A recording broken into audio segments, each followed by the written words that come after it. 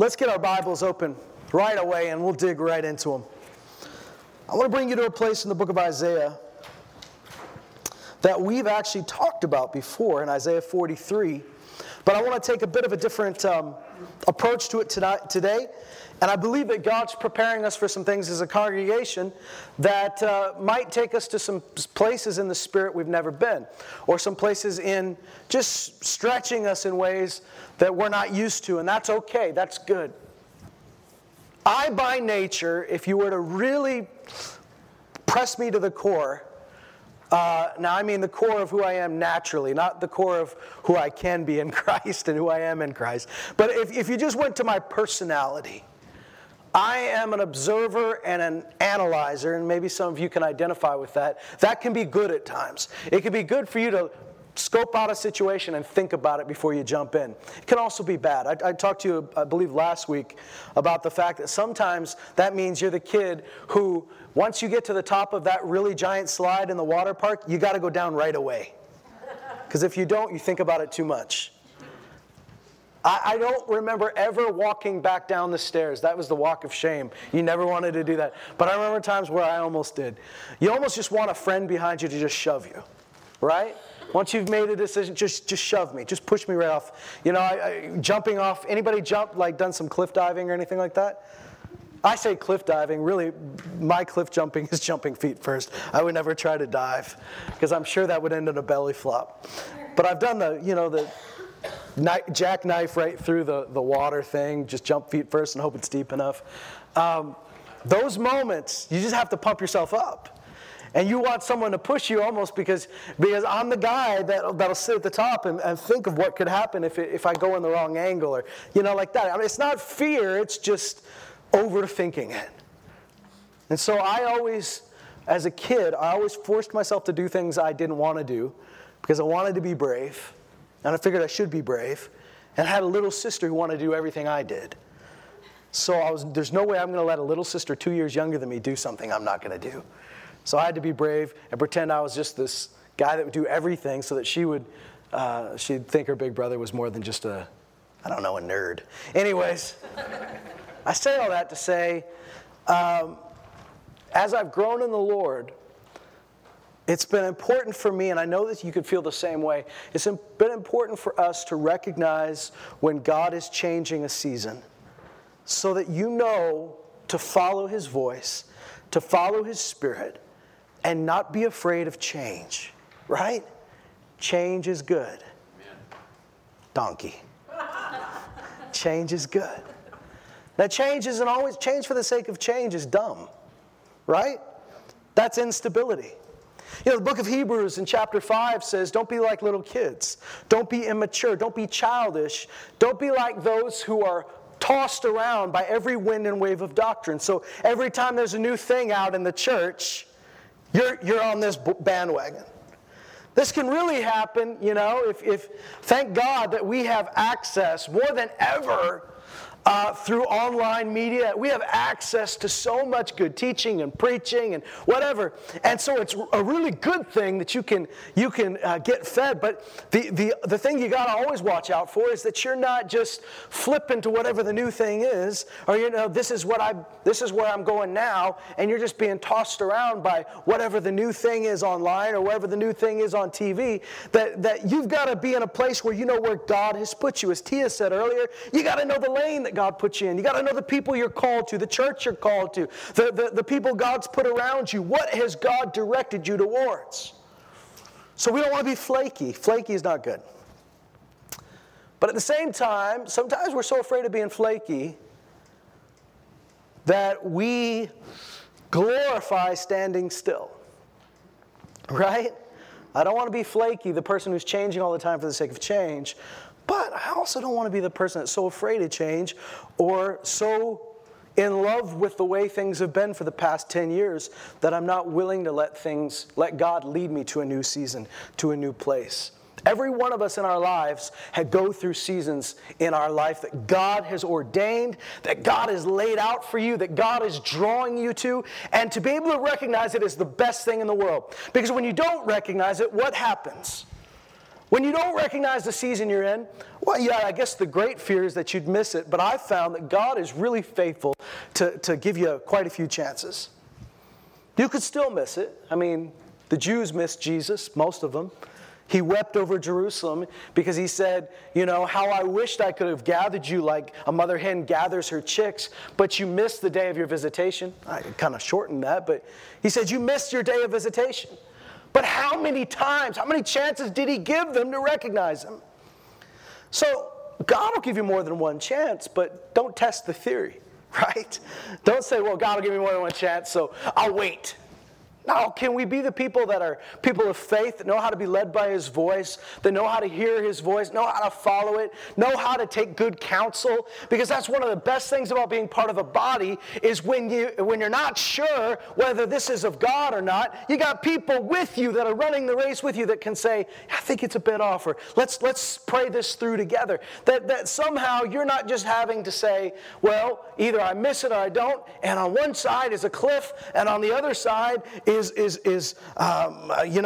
lava coming towards me, and if I stand still, I'm going to get killed no matter what.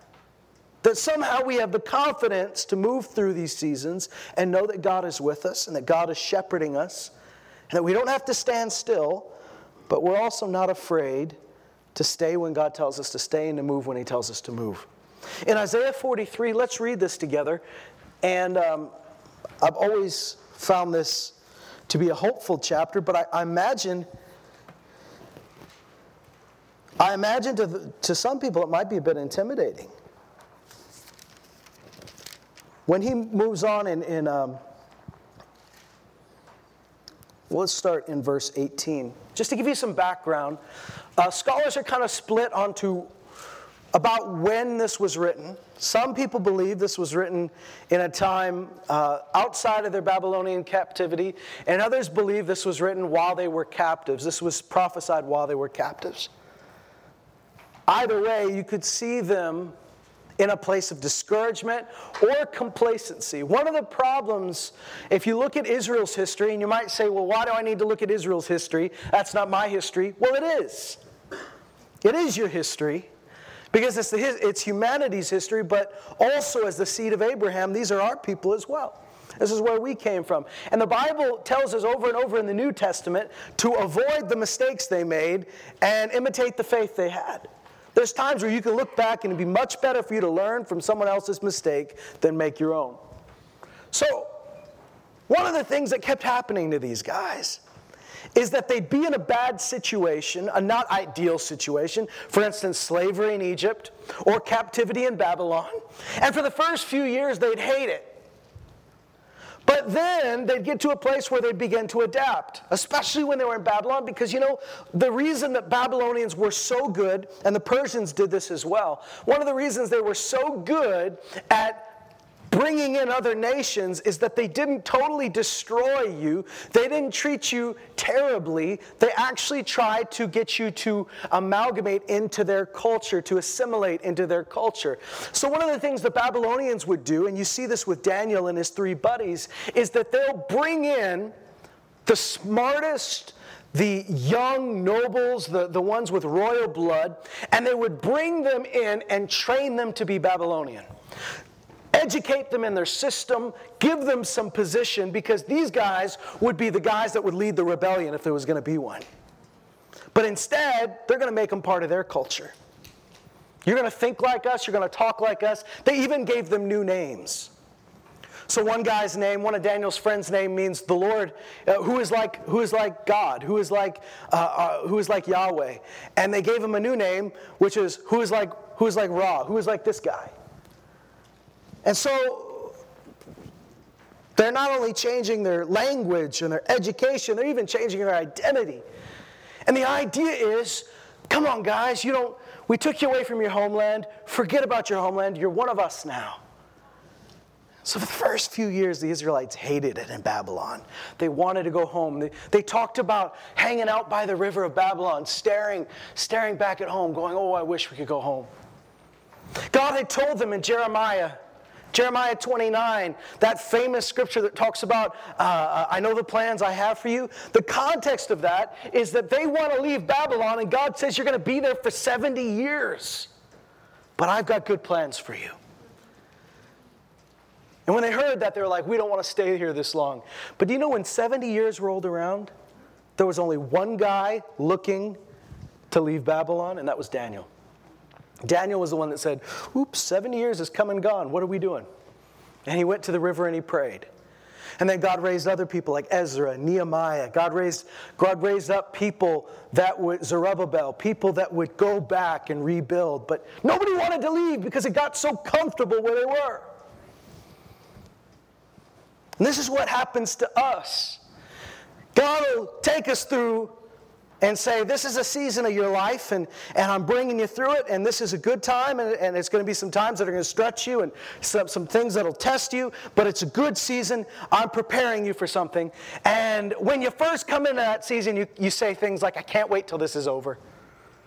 But then you're there for a while, and you're like, I got used to the water. I have adjusted to the temperature. I think I'll stay.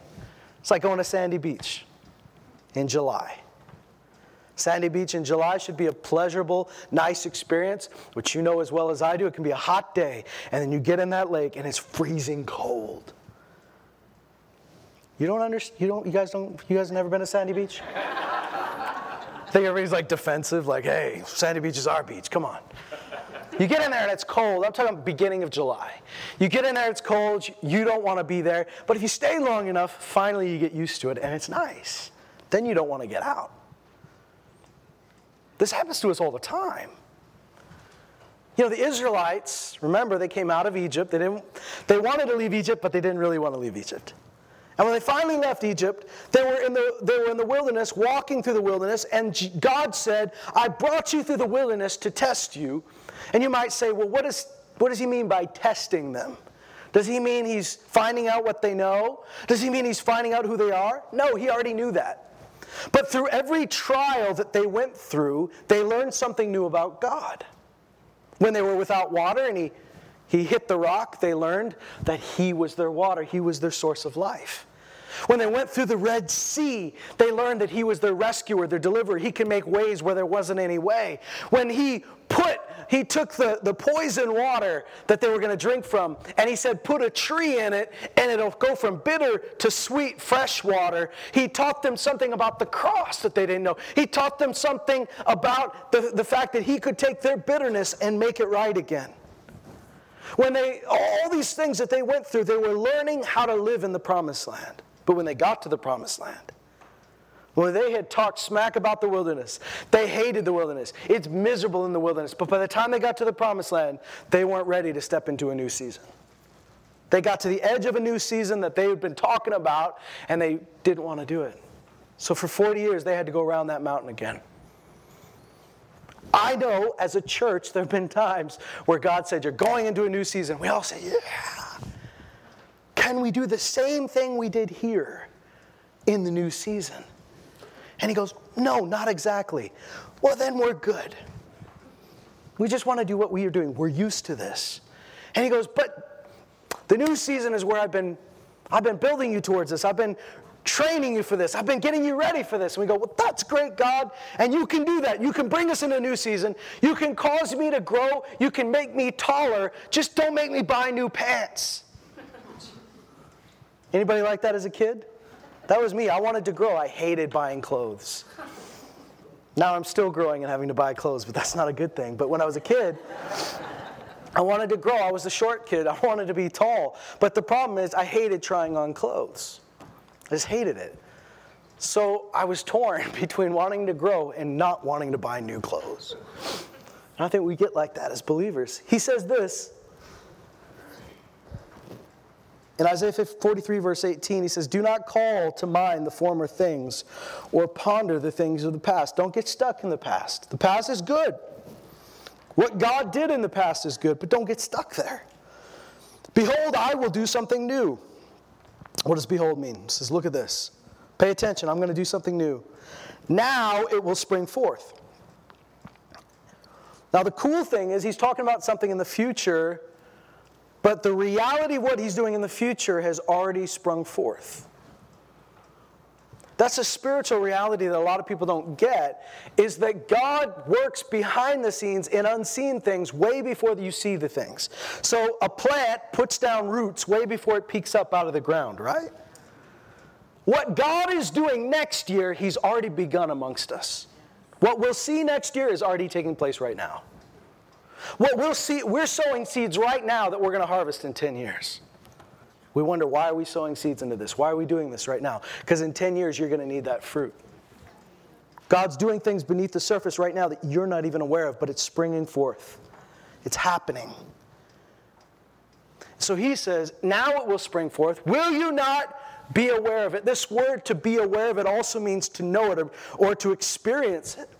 So I see this from two different ways. Number one, will you recognize it when it's there? Will you know when it's there, or will you miss it? And the second is, will you be a part of it? When I do a new thing, are you going to be aware? Are you going to be there?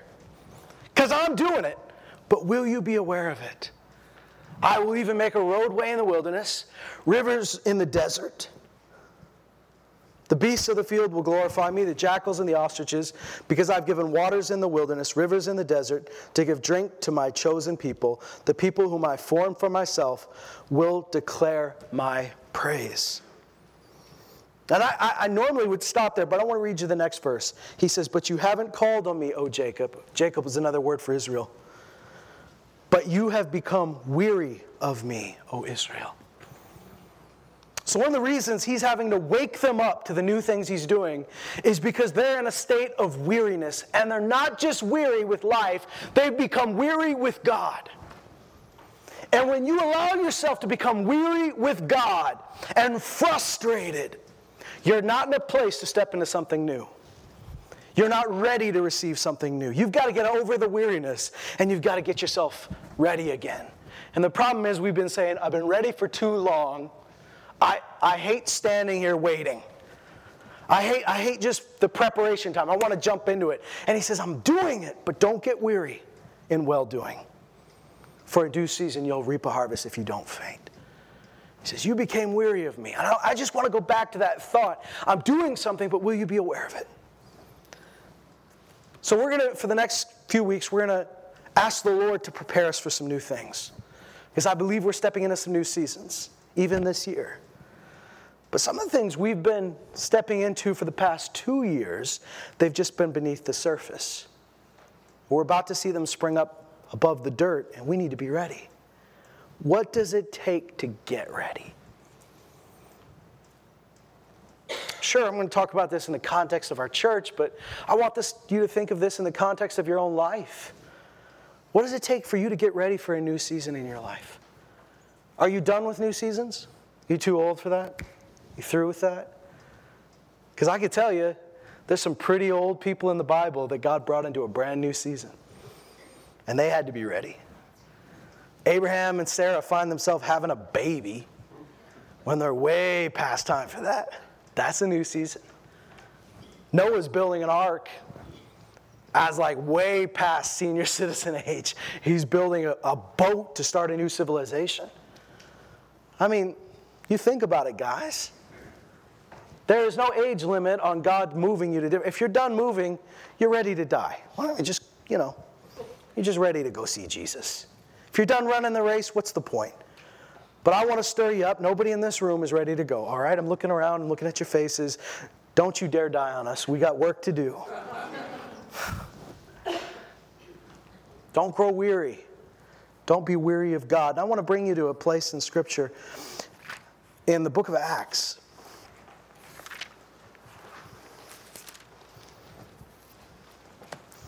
So I think we've got a mix here today. We got a mix of people that are probably really eager for new things, and we've got a group of people that might be a little bit hesitant. And there's good things about both of those things. There's good things in the wisdom to not just jump on every bandwagon, and there's good things about being ready and flexible enough that you're not so stiff that God can't use you. And I honor both of those things. We need to find God's balance, right? There's a verse in Amos that says, surely the Lord does nothing without first announcing it through the mouth of his prophets. God doesn't just do stuff and surprise everybody. Like we just read in Isaiah 43, he says things to prepare us. Now the problem is, we as believers come to church and just wait for a good message, or we read our Bible throughout the week, and we're just looking for something, a little nugget, something to get us through. Sometimes we're not paying attention to what God has said a year ago. Are we still thinking about it? Are we still praying about it? The things God planted in us 6 months ago, is that still affecting me? Because you'll find that God doesn't do anything in your life that he hasn't previously tried to tell you about. And if you're paying attention, you'll know about it beforehand. You may not know what it looks like. You may not know the when, the where, the what, the how, but you know something's coming.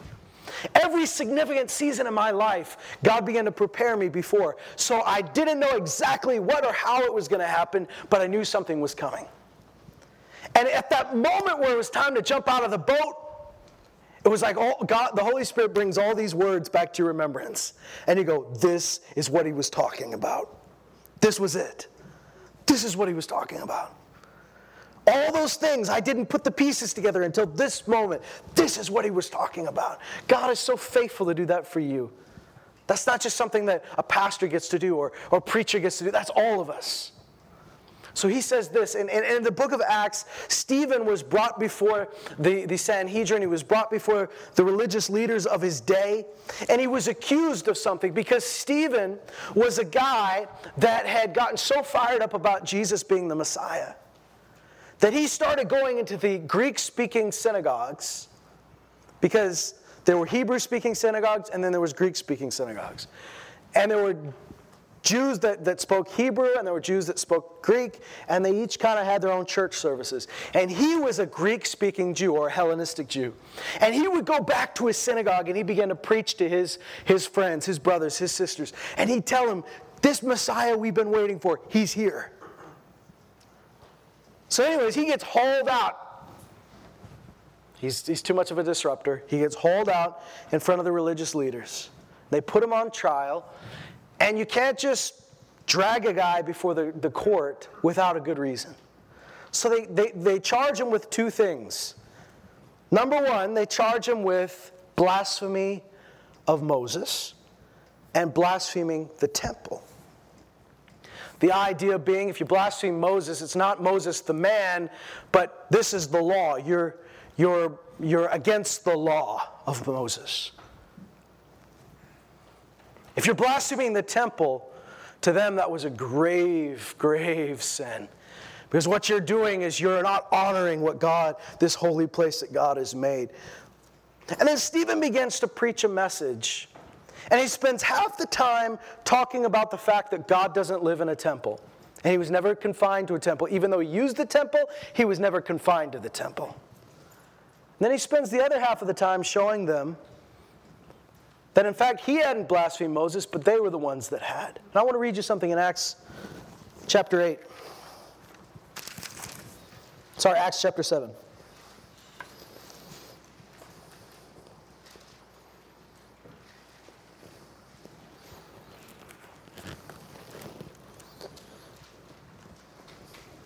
He tells the story of how Moses killed an Egyptian who was beating up an Israelite. How he was doing it for his people, but his people didn't accept them. He says in verse 24, when Moses saw one of the Israelites being treated unjustly, he defended him and took vengeance for the oppression by striking down the Egyptian. And he supposed that his brethren understood that God was granting them deliverance through him, but they did not understand. On the following day he appeared to them as they were fighting together, and he tried to reconcile them in peace, saying, men, you're brothers, why do you injure each other? But the one who was injuring his neighbor pushed him away, saying, who made you a ruler and a judge over us? You don't mean to kill me as you killed the Egyptian yesterday, do you? At this remark, Moses fled and became an alien in the land of Midian, where he became the father of 2 sons. After 40 years had passed, an angel appeared to him in the wilderness of Mount Sinai in the flame of a flaming, burning thorn bush. And when Moses saw it, he marveled at the sight as he approached to look more closely. And there came the voice of the Lord saying, I'm the God of your fathers, the God of Abraham, the God of Isaac, the God of Jacob. Moses shook with fear and would not venture to look. But the Lord said to him, take off your sandals from your feet, for the place on which you are standing is holy ground. I've certainly seen the oppression of my people in Egypt. I've heard their groans. I've come down to rescue them. Come now, I'll send you to Egypt. This Moses, whom they disowned, saying, who made you a ruler and a judge, is the one that God sent to be both a ruler and a deliverer, with the help of the angel who appeared to him in the thorn bush. This man led them out, performing wonders and signs in the land of Egypt and in the Red Sea and in the wilderness for 40 years. This is the guy, this is the Moses, who said to the sons of Israel, God will raise up for you a prophet like me from your brethren.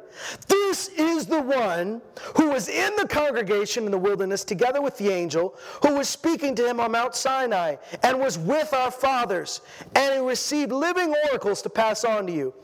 Our fathers were unwilling to be obedient to him, but they repudiated him and in their hearts turned back to Egypt. I want you to hear what he's saying. He's saying, you guys are accusing me of not being a big fan of Moses. You guys are accusing me of blaspheming Moses. And he says, it was your fathers that didn't like Moses when he was around. And what he's implying is, if Moses were alive today, you'd hate him too. They're such big fans of Moses, so it's easy to be a big fan of somebody who's been dead for over 1,000 years. Right? He's saying, you guys wouldn't have liked him then. You didn't like him then. You didn't accept him then. He goes on and says in verse 40, you said to Aaron, make for us gods who will go before us. For this Moses who led us out of the land of Egypt, we don't know what happened to him. Further on, let's skip ahead. He says in verse 51, you men who are stiff-necked and uncircumcised in heart, and your ears are always resisting the Holy Spirit, you're doing just as your fathers did. Which one of the prophets did your fathers not persecute? Oops. See, they're supposed to be big fans of the prophets. Everything is the law and the prophets. And Stephen gets in front of them and says, you guys, the same kind of religion that's trying to kill me today is the same kind of religion that killed the prophets when they walked around. You guys are all like, we're the biggest. We got the prophets' jerseys on with their number and the name. We are big fans. We got their posters up in our bedrooms. But in reality, you would have killed them. What's he saying? He's saying, you guys think you'd be all right with God doing a new thing, but when it's right in front of you, you reject it. You're stiff-necked and uncircumcised in hearts, and your ears are always resisting the Holy Spirit. I want to hear this because this has been me at different times in my life. And if you're honest, it's probably been you at certain times too. Stiff-necked. Where does that phrase come from, to be stiff-necked? You might be sitting here today going, I wish someone would pray for my stiff neck. It talks about an animal that you're trying to lead. And they use that term for an animal that you're trying to lead but won't turn when you're trying to lead it to a different direction. Won't turn, stiff-necked. You ever had a stubborn animal? I know you guys have. Whether it be cattle or donkeys, you've got animals, mules, oxen. You've got animals that you're trying to use this animal, but they're stiff-necked. They don't want to move. And if they do move, they don't want to go in a different direction. That's why they were called stiff-necked, because they only want to go straight. They don't want to turn. And he's saying, God's trying to turn you guys. What did Jesus say? Jesus said, if your eyes were open, if your ears were open, if your heart was soft, you'd hear, you'd see, you'd understand. Then you would turn and I'd heal you. The problem with us is we often have to turn in the right direction so that we can be healed, but we don't like being turned because turning is change. Turning is admitting I might be going the wrong direction. And do you know the right direction back there might not be the right direction now? I'm not talking about you compromising your doctrine. I'm not talking about you changing what you believe about God. I'm talking about you making adjustments in your life or God being able to turn you to a new season. If I'm going to Calgary via Edmonton, I'm going to go west for quite some time, right? But at some point, I got to turn south. Now, me turning south doesn't mean I was wrong to go west. I don't have to go back and go, guys, I don't know why I ever went west. West is so passé. We should have been going south this whole time. No, if you were going south the whole time, you'd be in a totally different place. You'd be in Swift Current or Medicine Hat. I'm trying to get to Calgary. I had to go west then, but I have to go south now. Both of those things were my route. So God's got you on a trajectory. And the fact that He turns you a little bit doesn't mean there was anything wrong with what you were doing 5 years ago. You were probably doing exactly what God told you to do. It's time to shift. It's time to turn. It's time to make an adjustment. Are you too stiff-necked to be led? He says 3 things. He says you're stiff-necked, which means you won't turn. You're stuck. He says you're uncircumcised in heart. What's uncircumcised in heart? That means with your flesh, you're trying to serve God, but your heart's not in it. You're serving the law from the flesh. You're serving as unto the law, but you don't have the law in your heart. You don't have His ways in your heart. You're not serving God with your heart. You're serving God with your outward actions. Then He says your ears are always resisting the Holy Spirit. So I want you to just think with me for a minute what it might look like for a human being right now in 2018. This will be easy to identify with because you happen to be human beings in 2018. So you could put yourself in their shoes. What does a human being in 2018 who has ears resistant to the Holy Spirit, what does that look like? I mean, it's probably not somebody today that puts their hands over their head and yells, la, la, la, and runs out the back. It's probably somebody that knows how to sit quietly in church, knows how to act like they agree, but they don't really agree.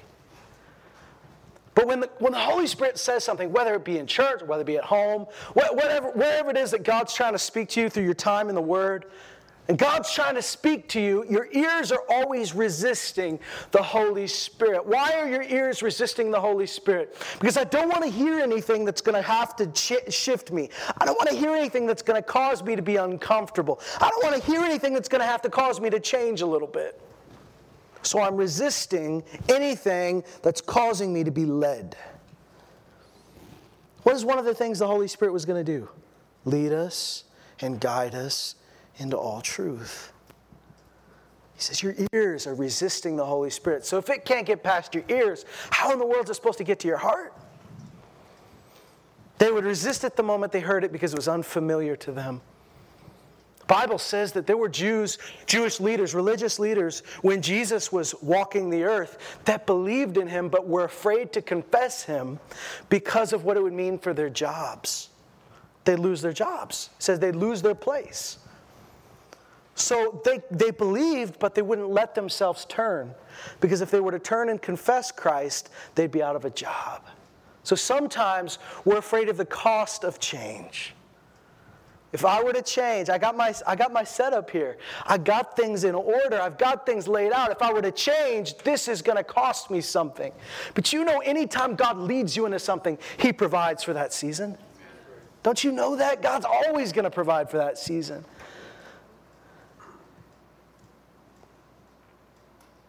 The house that God gave you in this season served you in this season. But if He told you to move, the God that gave you this house can give you another house. He's the same God. The problem is what God gave us, we obtained something by the providence of God. God gave it to us, but we think we're the ones that need to keep it. But if God gave it, God can keep it. And if God gave it, you can give it. And God can give again. He says you are always resisting the Holy Spirit. You're doing just as your fathers did. How do you think they responded to that rebuke? He says, they killed those who had previously announced the coming of the righteous one, whose betrayers and murderers you have now become. You received the law as ordained by angels, but you didn't keep it. It's weird for them to hear this because they thought they were the best at keeping the law. They thought nobody kept the law like they kept the law. But he says, you didn't. You received it, but you didn't keep it. You know, Jesus sat down with one of these religious leaders, Nicodemus. And in that famous scripture, the one scripture we remember from that conversation is John 3:16. For God so loved the world that he gave his only begotten Son, that whosoever would believe in him shall not perish but have everlasting life. We all remember it in the King James because that's the right way to remember it. But do you remember the rest of the conversation? One of the things that Jesus said to this guy who was afraid to meet with him in broad daylight, had a secret meeting, mafia style, in the middle of the night. Like Jesus was his dealer or something. He meets with him in the middle of the night, and he asks him some questions. And one of the things that Jesus says that doesn't seem to fit with everything else is he says, you know, those that are born of the Spirit, he says, they're like the wind. You don't know where they came from, and you don't know where they're going. I'm sure to a guy like Nicodemus, who's structured and has his place, that's a terrifying statement. I don't want that kind of life. Do you want that kind of life? Do you want people around you to be that unpredictable? No, I don't. I want to know what you're going to do next week. I want to know that I can predict what Eric's going to do because Eric's a reliable guy. What I don't want is for him to come next week and say, God's been working on our family. This is what we believe we're going to do. And it totally shifts what I was expecting. But that may be what the Holy Spirit's doing. Now, let me tell you. He's talking to a natural man. The natural man doesn't understand the things of the Spirit. So when he says, people that are born of the Spirit, you don't know where they're coming from, you don't know where they're going, it doesn't mean nobody knows. It just means a natural man won't understand. But 1 Corinthians 1 and 2 tells us, if you're walking in the Spirit, you'll recognize the Spirit. Now before we close, I want to bring you a couple more things. And because of time, I'm not going to make you turn there, but I want you to go back and study these things yourself. In John chapter 8, Jesus argues with the religious leaders of his day. And he says sort of the same thing that Stephen is saying. You guys are such big fans of the prophets, you killed the prophets. You guys say Abraham is your father. If Abraham was your father, he says, you know what? Abraham saw my day and rejoiced. He says, you say God is your father. But he says, if God was your father, you would have loved me. But he says, you're not of God. Your father's not God. Your father's the devil. And that's why you can't hear truth. Because you're just like your father who's a liar. So you can't recognize truth. Now, how does that apply to you today? Because does anybody in the room say, yep, the devil's my dad? Anybody want to stand up and get prayed for today? You go, devil is my daddy. All right, I admit it.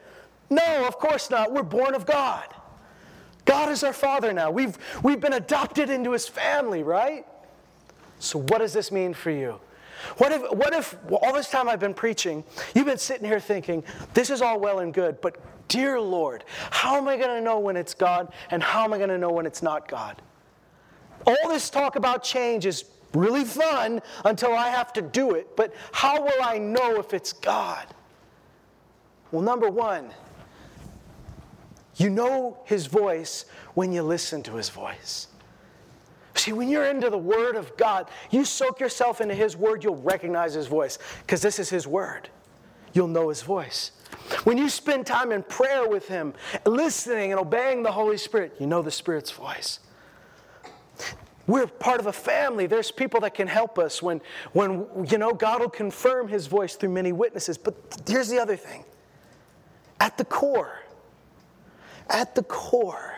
because you're born again, you are wired. There's a part of you that's changed that will love the truth. In fact, John talks about this in 1 John. He says, here's how you know you're of the truth. He says, the people that have rejected the gospel, the people that aren't born again, they don't recognize the truth, but you do. There's something in you. He says, if God was your father, you would have loved me. Have you ever asked yourself, if I was walking around when Jesus was walking the earth, would I have known he was the Messiah? You ever asked yourself that question, or would I have missed it? Maybe that's a fear you have today. What if I miss God? And I want to encourage you with something. Jesus says, if God were your father, you would love me. Isn't that amazing? So what he's saying is, because God is your father, you'll recognize the truth and you'll love it. There's something in you that will know this is God, and you'll embrace it. Now, it doesn't mean your flesh won't have to be put down. There's a part of you that will not want it. There's a part of you that wants to resist. But that spirit inside you is wired to love the things of God and to discern and know that this is God. When Peter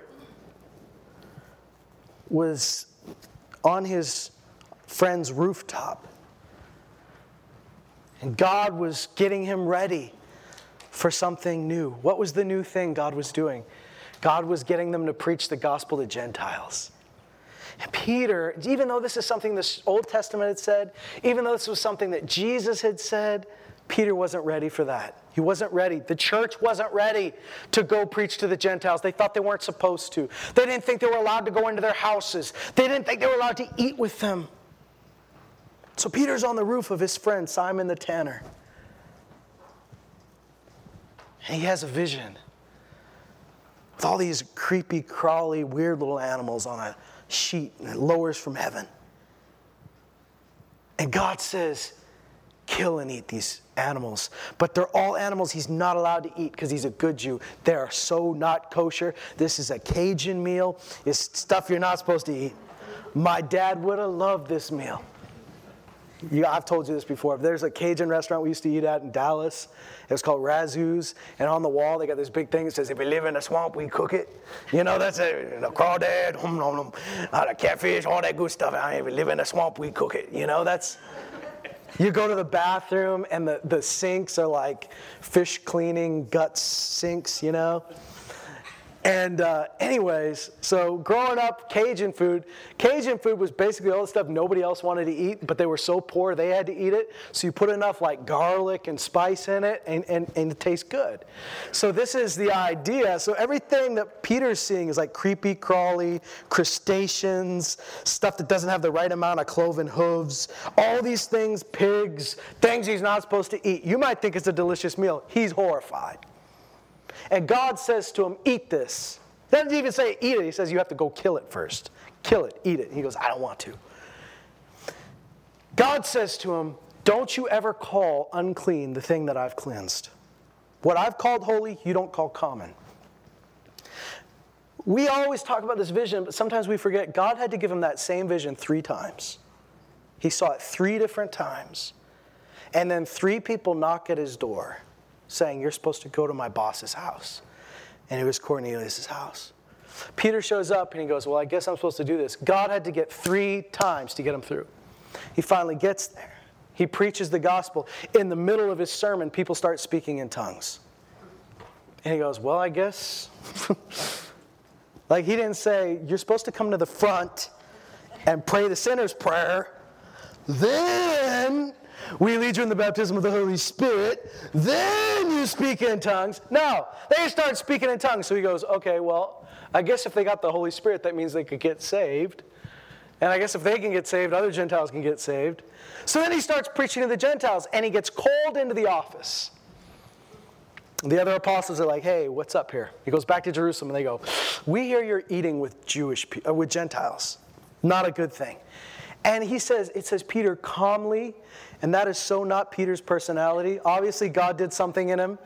Peter calmly explained what God did. He just told the story. And he said, here's what the Holy Spirit did.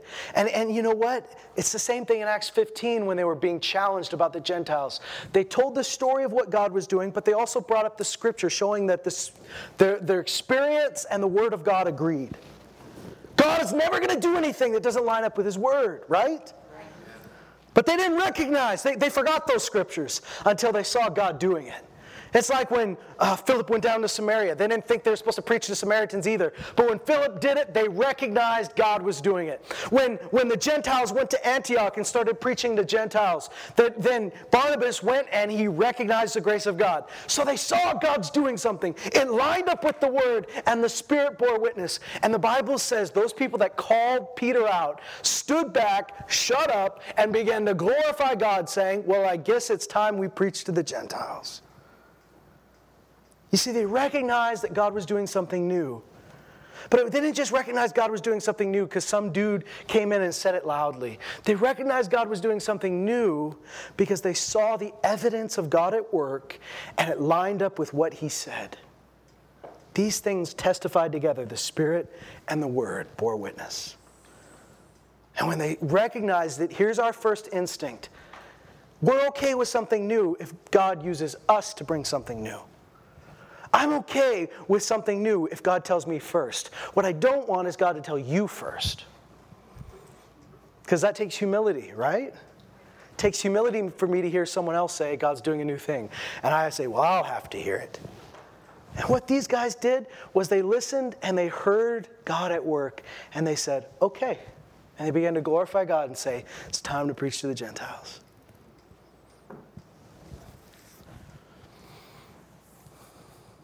You might look at these old scriptures and you might say, well, these were about other people. All this was fulfilled. But I want you to know that the scripture is speaking about your future too. And you'll find yourself over and over again, God will use his word to confirm what he's about to do. He'll confirm it by his Spirit and he'll confirm it by others. And I want to close with this last bit of scripture here as we allow God to seal this in us. And it's found in the book of Psalms.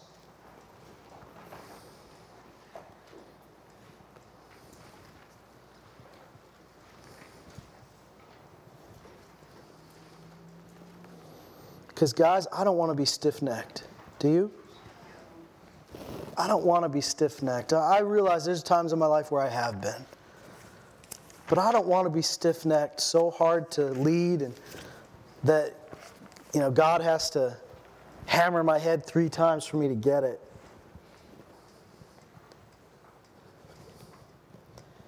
Psalm 32,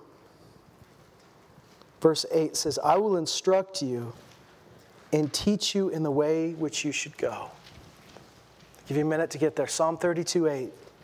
I will instruct you and teach you in the way you should go. Do you know nobody in your life can replace the voice of God? God will use leaders. He'll use people. So I'm not telling you to go rogue and say, I don't have to listen to anyone but God, because that also doesn't line up with the scripture. But there's no one that can stand between you and God. And no one can replace the Holy Spirit in your life. I'm not the Holy Spirit for you. Your best buddy's not the Holy Spirit for you. Your parents aren't the Holy Spirit for you. You have to know the voice of the Spirit. He says, I'll instruct you and I'll teach you in the way you should go. I will counsel you with my eye upon you. Now, this says with my eye upon you, but literally in the Hebrew, all it says is I will counsel you with my eye. Here's a thought. God uses his voice, but he also leads us with his eye. And the closer you get to him, and the more you're watching him, the more you're beholding his face, the more you'll know, here's the way you should go. What kind of intimacy would you have to be led like this? He says in verse 9, don't be as the horse or as the mule, which have no understanding, whose trappings include bit and bridle to hold them in check. Otherwise, they would not come near to you. God is saying, I don't want to use a bit in your mouth. I don't want to use a bridle. I want to use my voice. I want to guide you with my eye. Do you understand the difference? How would God lead you with a bit or a bridle? I've met a lot of people that say, this is how God gets my attention. I was driving and God caused somebody to rear end me in traffic and I paid attention. Yeah, why would God have to do things like this? Or why does God have to use situations in your life to get your attention? That's not the way he wants to get your attention. So yeah, Balaam needs his donkey to crush his leg against the rock and then start talking to him. But that's only because Balaam won't listen to God. So if you're finding that the only way God can get your attention is for big things to happen in front of you, you want to be led by a bit. You want to be led by a bridle. But that's not how God wants to lead you. He wants to lead you by his voice. He wants to lead you with his eye. He wants you to be so intimate in relationship with him that you know his heart and even when you don't see him, you love him. And when you see something he's doing, because you're born of God, come on, can we just get rid of the fear here today? The fear that keeps you so bound that says, I don't want to miss God, I don't want to miss God, I don't want to miss God. That's what happened to the guy that buried the talents in the ground. He was so afraid that his master was going to be mad at him. And when you're so afraid that God's going to be mad at you because you missed God, you're not acting like a child of God, you're acting like a slave. And you're not a slave. He wants you to have confidence in him. And he wants you to say, because God is my Father, and because I have the Spirit of God living within me, and because his word is a light into my path and a lamp into my feet, I know when it's God. And you know what? Here's something that'll set you free a little bit. If it's not, he knows how to tell you no. Right? Do you know? Paul's about to preach somewhere. The Spirit of Jesus says, don't do that. Oh, okay. Don't you know God knows how to tell you no? Hasn't he done it before? Don't you think God knows how to say, oops, you're going the wrong way, come back? He's not going to spank you for going the wrong way. He's telling you, go the wrong way, go this way. Don't let fear of missing it keep you from going where he tells you to go, because fear of missing is the number one thing that's going to cause you to miss it. Ironically. Don't be as the horse, the mule, which have no understanding, whose trappings include bit and bridle to hold them in check. Otherwise, they would not come near to you. What's God want us to do? Draw near. Constantly draw near. Don't be so stubborn. Draw near, draw near, draw near. And I'll counsel you, and I'll tell you the way that you should go. In the upcoming weeks, we're going to talk a little bit about how do we pray through a new season? How do we shift some things for a new season? But just today, I want to leave you with that thought. I want to leave you with the thought that God is preparing you. All throughout your life, he's preparing you for the next thing. It doesn't mean, don't jump off the cliff before you're supposed to. Don't get so eager for the next thing that you're not content in the present. But don't be scared of the new thing. And allow God to shift some things. Don't be stiff-necked. Don't be resistant to the Holy Spirit. What does the Scripture say when it talks about not despising prophecies? It says, don't despise prophetic utterances. Examine everything carefully. Hold fast to what's good.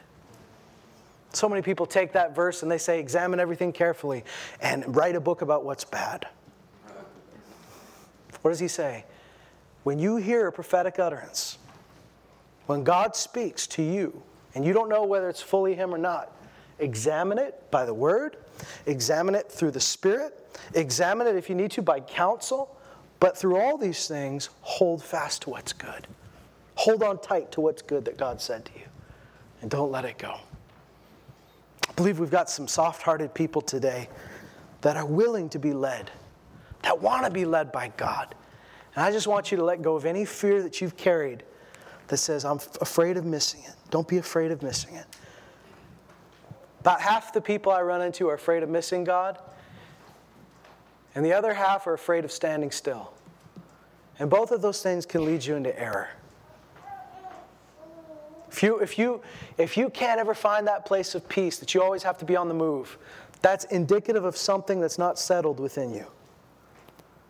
But if you're afraid to move because you're so stuck in where you are, that's also indicative of some lack of trust. So can we let go of both of those things and find where our shepherd is, who's leading us with his voice? Stand up with me today.